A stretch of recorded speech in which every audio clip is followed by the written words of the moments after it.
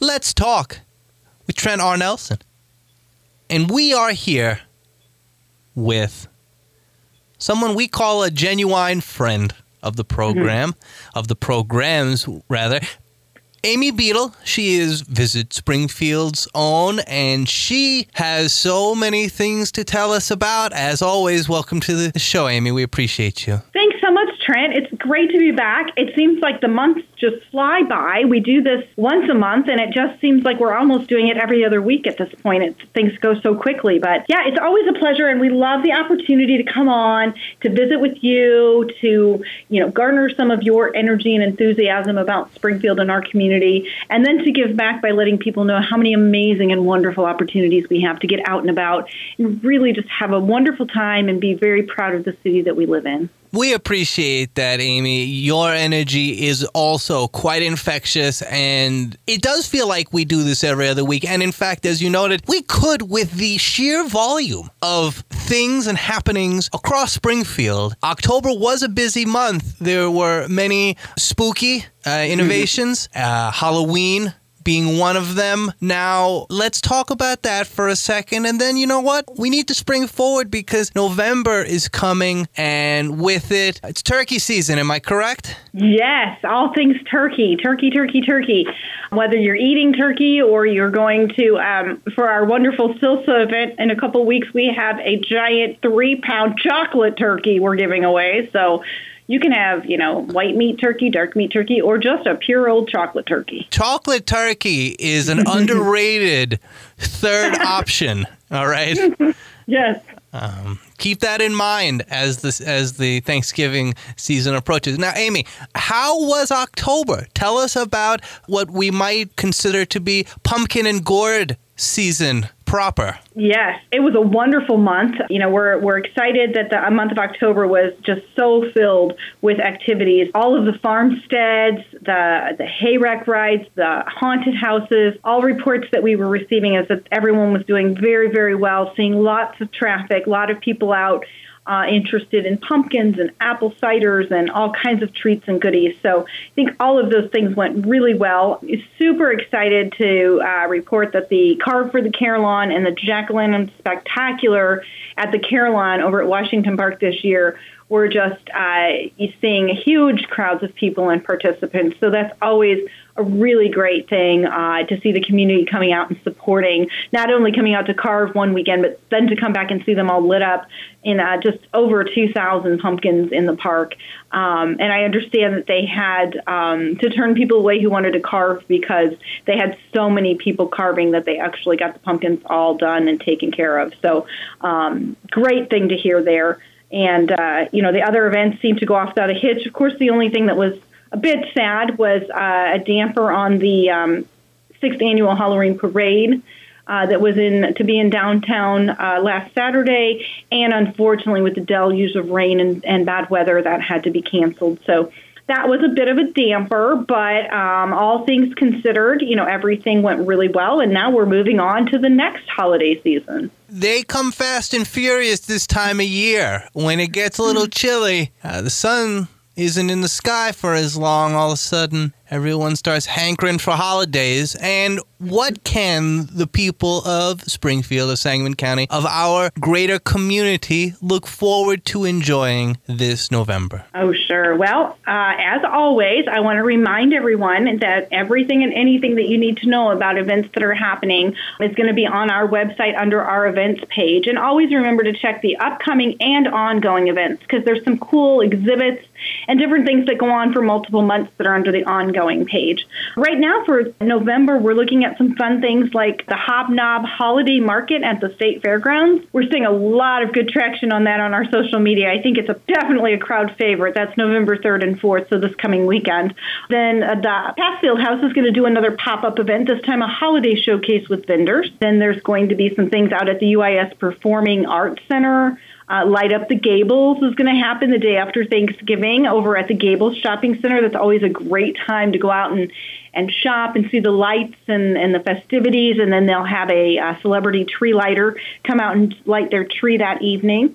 That will also kick off Saturday after Thanksgiving, the Old Capitol Holiday Walks. And so this year, they're going to be doing a variety of different things. A lot of it focused around the shopping aspect.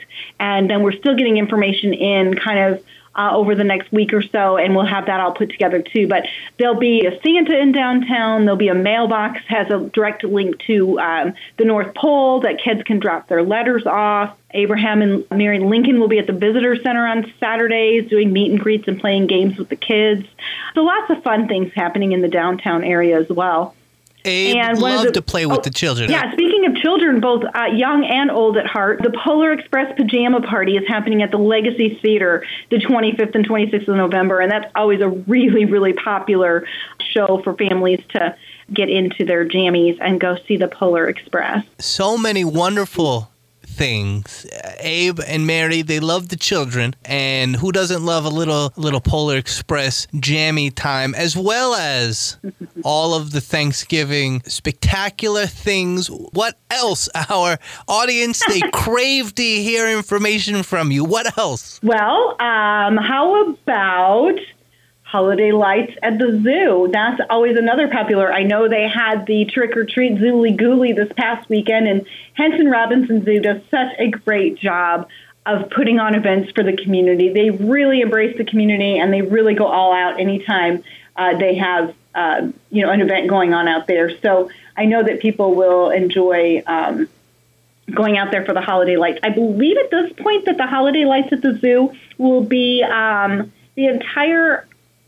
I think it's the entire month of November, if I'm not mistaken. But again, you can check our website to get that information for certain. But always a fun time to go out and see the zoo lit up, not only the animals, but seeing the zoo lit up out there. So, and then we also have the Illinois Products Holiday Market, which is out at the State Fairgrounds. So we're kind of wrapping up the summer market season, but then we immediately go into the next market season. So the Illinois Holiday Market at the State Fairgrounds will be the Saturday after Thanksgiving.